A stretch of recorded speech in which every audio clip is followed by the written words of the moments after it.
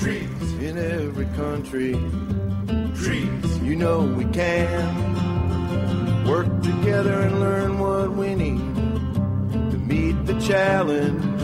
Traditional skills and modern techniques. Whatever language you speak, you have a world to offer every day. Climb with the ISA. Welcome to the ISA's Science of Arboriculture podcast series. This series was developed by the International Society of Arboriculture and is brought to you by the Bartlett Tree Experts, caring for America's trees since 1907. This podcast series offers full-length educational talks by the world's top researchers, educators, and practitioners, helping to keep you up to date with developments in the arboriculture industry. This is Tom Smiley at the Bartlett Tree Research Laboratory with today's talk by Andrew Harrison on the New Zealand Tree Project, a mission to photograph and document an entire New Zealand tree.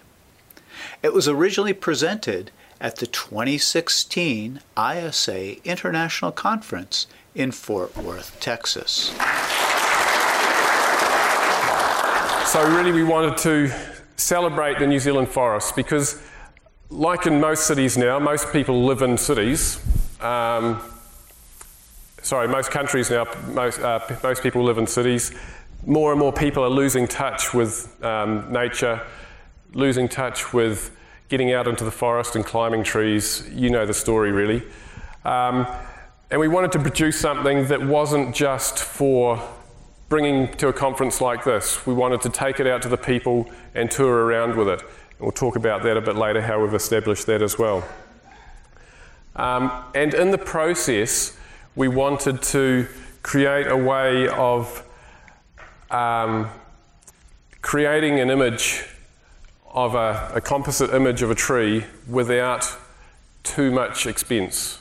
When the National Geographic did it, they had a gyrostatic stabilized camera which cost about $10,000 just this bit. We knocked together something from the local hardware shop for I think $20 to hold the cameras, and it worked. So this is where I'm from. This is the North Island of New Zealand. You can see Auckland's the largest city. The population of Auckland is about 1.5 million. The total population of New Zealand is, I think, approaching 4.5 million now, which is smaller than the Dallas-Fort Worth metropolitan area right here. I'm based in Hamilton, which is kind of halfway between Auckland and Lake Taupo, which is in the centre of the North Island. The Waipuoua forest, which we did our photography in, is where the star is, which, if you can see to the left of the lake there, or to the west, the dark green in that photo is forest, some of it native, some of it exotic pine forest plantation. So to the west of Lake Taupo there is the Waipuoua forest, broken up into fragments because it was heavily logged in the 40s, 50s, 60s and into the 70s, unfortunately. The forest itself is, for those of you that love numbers, about 78,000 hectares of forest. That's 192,000 acres, or just over 300 square miles. One of the reasons that we chose Waipuoua forest was because it's less than 2 hours drive from Hamilton. So a lot of people have asked us, why didn't we do the kauri trees? The kauri are a bigger tree, but there was a number of reasons that we didn't. There was one, a political reason. There's getting into the forests and doing the work in the kauri forests is quite sensitive. There's a phytophthora disease that is affecting them currently, has been for the last 10 years, and that needs to be managed carefully. So doing work off the tracks in the kauri forests is a bit of a no-go. Plus we wanted to do a tree that all New Zealand could identify with. Rimu, which is Dacrycarpus capresinum from the Podocarpaceae family is a conifer tree that grows throughout New Zealand, right from the top of the North Island right to the bottom of the South Island. So, yeah. The current forest uses is mainly outdoor activities, hiking, mountain biking. They've built a trail, 80-kilometre trail right through the whole, that's about 50 miles, right through the whole forest for mountain biking, and quite a bit of hunting for introduced mammals as well. So to the photography, now I'm assuming here that a lot of you have tried to take photos of trees. And often you'll get a photo a bit like this, where you can see the canopy of the tree, and then particularly the New Zealand forest is very dense undergrowth. That's not unique. A lot of forests are like that. To get a picture of an entire tree is a difficult undertaking. And this is the sort of thing that you'll get. That's a remu with the emergent canopy coming out of the sub-canopy there. The other angle that you often get is from the base of the tree looking up. So you see the magnificent trunk, and then the canopy just kind of fades away into the vanishing point, really. That's a remu, similar to the one that we photographed. This is a New Zealand kauri, Agathis australis, and similar view. You know, you've all walked through forests and you can look up at the trees like that, and that's about all you see. So with those problems combined, if you're too close, then you just see trunk. If you're too far away, then you just see the top of the tree and a whole lot of sub-canopy underneath. We really discovered, after looking around in Waipuoua forest, looking for a tree to photograph, and we went to all the big trees, the named trees, and none of them we could actually access. So we came to the point where we needed to have a large tree to photograph with a tree adjacent to it that had actually fallen over. We couldn't cut one down. All the trees are protected, but and along with that, we also needed some rigging trees near to that we could set up our rigging, that were actually as high or higher than the one that we were photographing. So we did find one, and this is looking from our subject tree back to where we took the photos from. So there's a broadleaf tree that fell over in front of it, and basically it just had this big corridor of access and visibility that we could now see the tree.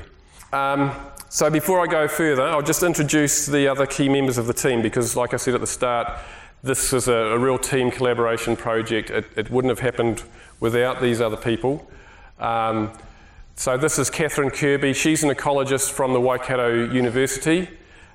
She's in her 20s, really enthusiastic.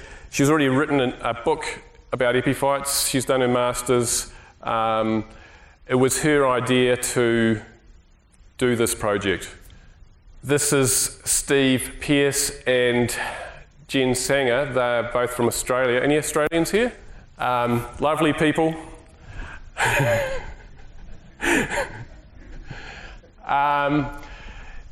Jen is also an epiphyte ecologist. She was doing her PhD at the time. She's just finished it. Steve, her partner, is a professional adventure and outdoor photographer. They were based in Tasmania, and through just an online introduction, Catherine talked those two into coming to New Zealand for a couple of months to do this project. And then there's that funny looking fella up the tree. I was invited, I was going to say because they couldn't find anyone else. That's not true. I knew Catherine because for her to do her epiphyte research, she had to learn to climb trees. So I taught her to climb trees a few years prior, and we have a good relationship. The Waikato Institute of Technology, WinTech for short, with the University of Waikato, and we often work together in our science programs to help each other out. And I've had a number of their postgraduate students train for tree climbing.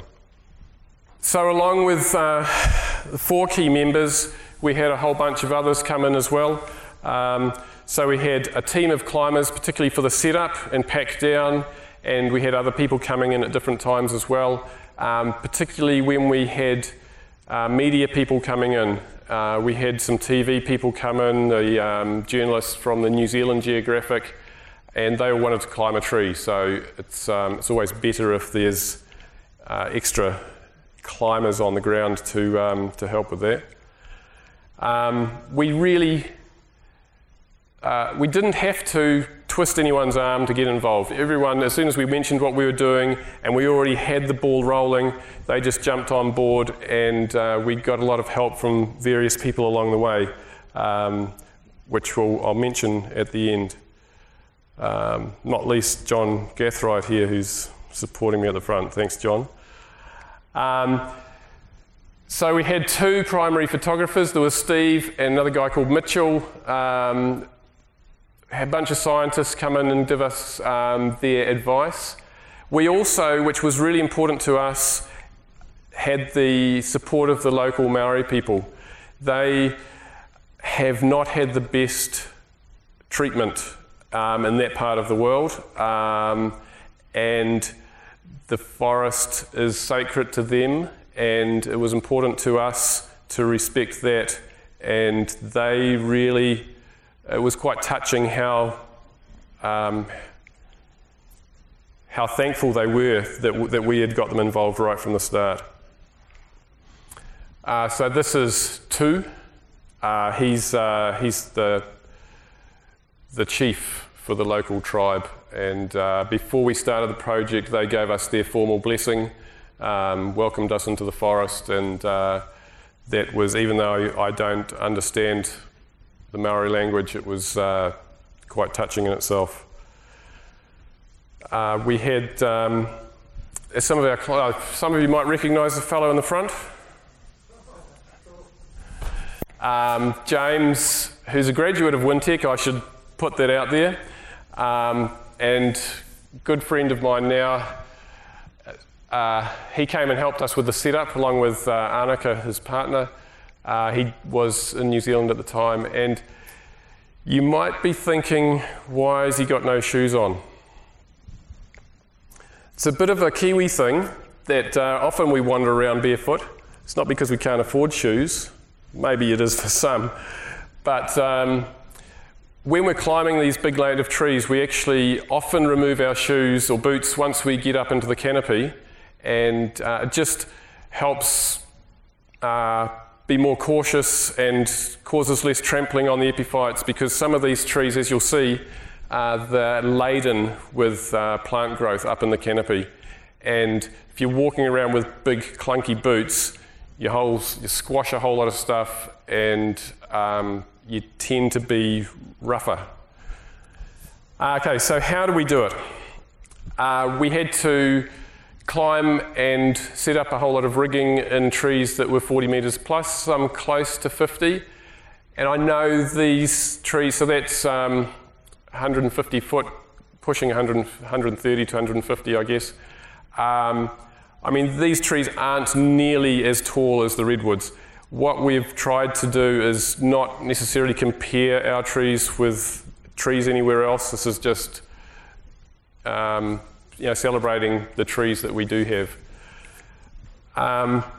So we had cable cams set up between trees, horizontally but also vertically, and I've got a nice video clip at the end that you can see some of the footage from that. We spent 29 days in the forest. Steve, the photographer, spent 29 days non-stop in the forest. There was accommodation nearby with a shower and so forth that he would go to when he needed to. Probably he should have gone there more often. I wasn't there for the whole 29 days. I was there for, I think, 14 days. I was trying to hold down a full-time job and a full-time family and a full-time side project all at the same time. So I was backwards and forwards, Catherine was backwards and forwards. We were often there at different times to support Steve and Jen, who were down there for the entire time. So at the end of it, we had literally hundreds of hours of video, high definition video. We had more than 120,000 still images. And on my computer at home, I've got, on a hard drive, I've got about 3 terabytes of information from this project. So just a shot of the equipment that we used, which some of it was fairly basic, but this is for the camera enthusiasts. This is the Canon 5D Mark III, which is the latest model at the time. I think there's a new model out now. The attachment below the camera is they call a syrup genie. It's an ingenious little device that makes time-lapse relatively simple. It's got a little computer in it, you program it, you set how many shots you want per hour. It can move along a cable, it can tilt the camera, and it sends a signal to the camera to take those photos at the right time. What it doesn't do is it doesn't change the camera settings. So you've got to set the focal length, the aperture, and all those other camera settings. I'm not the photographer. So that's just a simple tilt to photograph a tree in an upwards direction like that. This is another setup with the same camera equipment. That's the same camera, the same genie, but you can see at the bottom of the genie there's a little black string. That one it's like got a little winch on it, so it progresses that trolley along the cables. That horizontal cable cam we set up multiple times on the forest floor. Steve would do that when there was other people not there. If we were setting it up in the canopy, then there needed to be another climber there, usually me, to help set up that. And I've got a shot of that about 36 metres up a tree soon as well. So this is some more of the local people, and also Tom from the Department of Conservation. And let's just say the Department of Conservation and the local Maori tribe hadn't got on that well recently. So just the fact that they were in the same place at the same time was an improvement in relations. And so we were glad to have been a catalyst, I guess, in that. So the Department of Conservation is the government, like your Forest Service, really, that looks after the forest, and their ways of doing things don't always line up with the traditional ways of doing things. For the documentary in particular, we had visits from research scientists. These two guys there, they're both called John actually, with Catherine. They'd studied the native bird populations in the forest over the years. They go back to the 70s when the logging was stopped there, and surveyed population decline first of the native bird populations, and then through introduced pest management saw the numbers soar. So this forest, the area that we're working in, is actually one of the best forests for native birds in the country. So there's a lot of New Zealand bird population in particular has been wiped out on the mainland, and there's a few offshore islands that have remnant populations. This is one of the mainland populations that, or one of the areas on the mainland that has survived, really. Other interesting visitors. We tracked down some of the loggers from back in the 40s. We tracked down the original bulldozer driver that was clearing the tracks through the forest. And we also tracked down the original protesters from 1978. So in the middle of that tree, in the middle of that slide, you probably can't make it out, but there is two people. The leader of the protest is a guy called Stephen King, and that's his younger brother, kind of squatted up. They sat in the trees in 1978 for a number of days to try and stop the logging, and they were successful. In fact, I was a young boy at the time. My father was a conservation-minded man, and I remember vividly, even all those years ago, Dad, talking about the protests that were going on in this forest in the central North Island, and we watched the news and saw it, and it was a pretty, in conservation history, it was a groundbreaking time. The interesting thing was that when we spoke to a number of the loggers,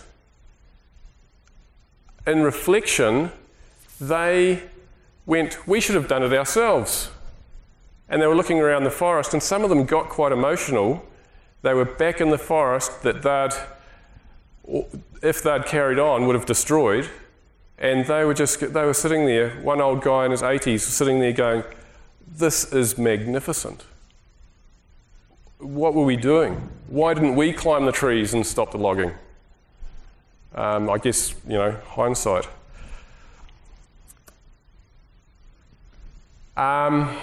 This is Mitchell, our second cameraman up the top there in the black. This is his first ever climb. It was quite amazing, the dedication of some of these guys, that they'd never, in fact, he was a city boy. He didn't have a proper raincoat. But whatever we asked him to do, he would get up there and do it. Obviously, I had to set him up. And this particular day, we were doing some filming of actually me climbing, but I would have to climb up with him, then climb down, and then climb up while he was filming, and then climb with him to the next spot, and then do it all again. So I don't know how many times I've climbed that particular tree. That's one of our rigging trees. It's not our subject tree, but I mean, there are worse jobs. That tree's about 46 metres. So this is up in the tree. And like I said before, this is one of the reasons that we take our shoes off when we're up there. You can just see, I don't know if I have a pointer. Do I have a pointer? Yes, I do. Top left-hand corner, there's a faint bit of blue. That's one of our rigging pulleys there, which is just camouflaged in amongst all the epiphytes. In this slide alone, there's mosses, ferns, grasses, and New Zealand native orchids. And there's actually, not far away, there's some broadleaf species. This slide, I've got no notes, I've got no title, but it's just what I did. Climbed around the trees and had a look around. And it does remind me of a time when I was actually helping it was actually the BBC film crew up in another forest, and I was belaying a climber from the ground, and it was on a famous tree where there's a viewing platform, and the public were coming through, and I heard this young boy say to his dad, "Hey, what those guys are doing, that's got to be the best job in the world." And I was sitting on the ground at the time and heard him, and I was just thinking, this is the best job in the world. I mean, for me it is. It might not be everybody's cup of tea, but climbing these big trees and exploring, working with talented and skilled and imaginative people, there's not much better, really. This is the cable cam that we set up the time-lapse with. This is at about 35 metres between two rimu trees. It took 3 days to set this up before we got one shot. Then it took another 5 days to get the right weather for the time lapse to actually go the full length to get the shot that we wanted. We were doing other things in between times. It's not like we just sat there for 5 days. But the weather in that part of the world can be pretty fickle. It rains a lot, and the rain is okay for photography, but if the sun's shining one moment and then it's raining the next, the light is all out. So it has to be consistently cloudy is the best for that kind of photography. So it's pretty tedious setting all those cables up at that height. 3 days just to set it up. But along with the abundant plant life in the trees, there is a lot of wildlife, not just tree climbers, but there's a wide variety of invertebrates. There's a number of reptiles, including geckos and skinks. Birds, of course, that I've already mentioned. There's about 12 species commonly found in this area that aren't found elsewhere. I mean, then there's the common ones as well. There's also 2 species of native bats, and there's no naturally occurring ground-based mammals in New Zealand. That's why the birds are so vulnerable to introduced pests. Like I mentioned earlier, when I was climbing with Mitchell, when I was up and down the tree numerous times just for getting the right shot, this one was actually the opposite. Steve, the photographer, is in actually our subject tree. I'm in another rimu behind, and I don't know how long I had to sit on that branch. Just look over that way. Just, can you move forward a bit? You need to be into the light. Oh, hang on, the sun's gone. Wait. So, probably perched in that one spot for about an hour just to get the one shot he wanted. When I volunteered for the project, I had no idea that I would be the subject of the photography. Actually, I hate to say it, but Steve said by the end of it I was getting quite a poser, just because I'm getting used to it. This is Catherine surveying the epiphyte population. There's approximately, or close to 30 species of perching plants or epiphytes in this part of the forest. There's probably only about 15 to 20 in any one tree.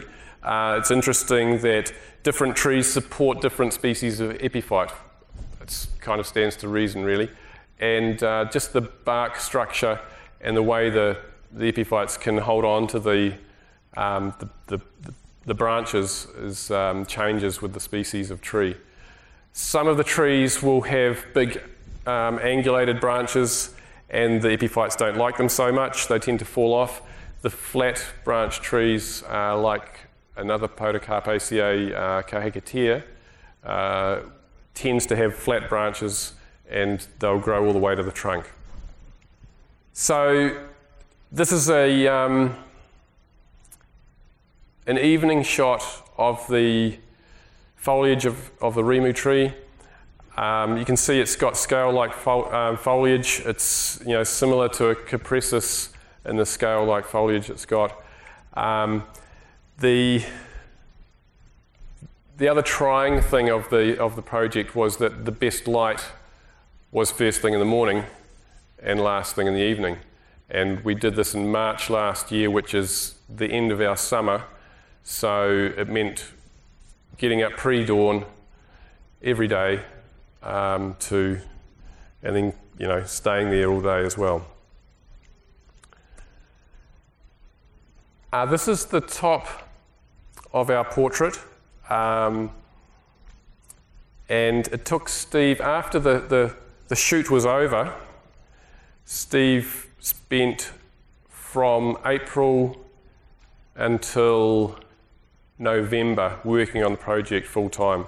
So he had a documentary to make, he had the portrait to put together, and it's a lot of hard work. We had an opening for the documentary. We had about 200 guests there. We also put together a timeline of the life history of the tree.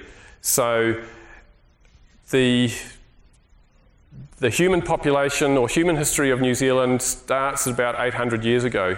We estimate the tree that we photographed to be about 700 to 800 years old, and there are trees in the forest which are twice that age. So there are many, many trees in New Zealand that are older than human population than humans have been in the country. That is our portrait with Stephen King in the front. He was the protester from '78, and he really supported us through this project as well. Just quickly, as we kind of, these are the galleries that the exhibition has been to so far. We've got our 4-metre portrait, so it's a 1/10 size of the actual tree, so that's about 13 foot high. That's been shipped around to all those locations so far. A couple of those are still to come. And we've got about a dozen or so of high quality prints that go with that as well, and the documentary. So museums and art galleries have been really interested in it actually. So, and a bit of a plug for my employer there, that's Wintec. Without their support, I wouldn't have made it here. So that's Steve and I at the opening. Now that's our subject tree from the normal angle. If you walk into the forest, that's how you would see it. This is our tree with 65 composite photos put together. So the whole tree is in perspective. It's you're not just seeing the canopy, and without that tree falling in front of it, which you can still see some of the damaged other trees just to the right of our subject tree, we could never have done it. So just a quick snippet here from... If we can just open these things to other people's eyes and bring them into it so that they can engage with it and see this magical world, then we will all look after it, I think.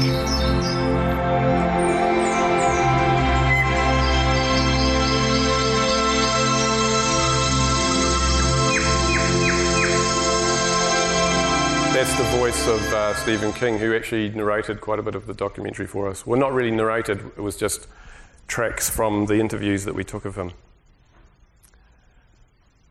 If you want to find out more information, that's our website there. Feel free to email me. That's my work email address. We're on Facebook, and we're doing regular updates there. And in fact, I think John's taken a picture of me to go on Facebook of today. Thanks, John. And this is our sponsors. So again, Wintec, Syrup, Waikato University, collection of other sponsors there. You can see John Gathwright's Arborist Training Institute, and our media sponsor is the New Zealand Geographic, which January this year, article published about the project, about canopy science in general actually, and our portrait is the fold out in the middle, which sold well. I also do have some posters, and we have prints available. If you want to support the project, that would be much appreciated. Just come and see me at some stage. I'll be here for the next day or so. So thanks very much. This concludes Andrew Harrison's talk on the New Zealand Tree Project. To learn more, you can find additional information at the ISA web store, including the Manual of Woody Landscape Plants, now in its 6th edition. If you would like to receive CEUs for listening to this talk, visit the ISA online store and select Online CEU Quizzes. Thank you for listening to this episode, which was brought to you by the Bartlett Tree Expert Company, caring for America's trees since 1907.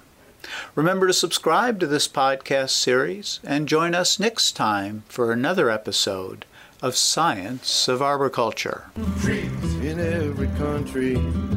Trees, you know we can work together and learn what we need to meet the challenge. Traditional skills and modern techniques. Whatever language you speak, you have a world to offer every day. Climb with the ISA.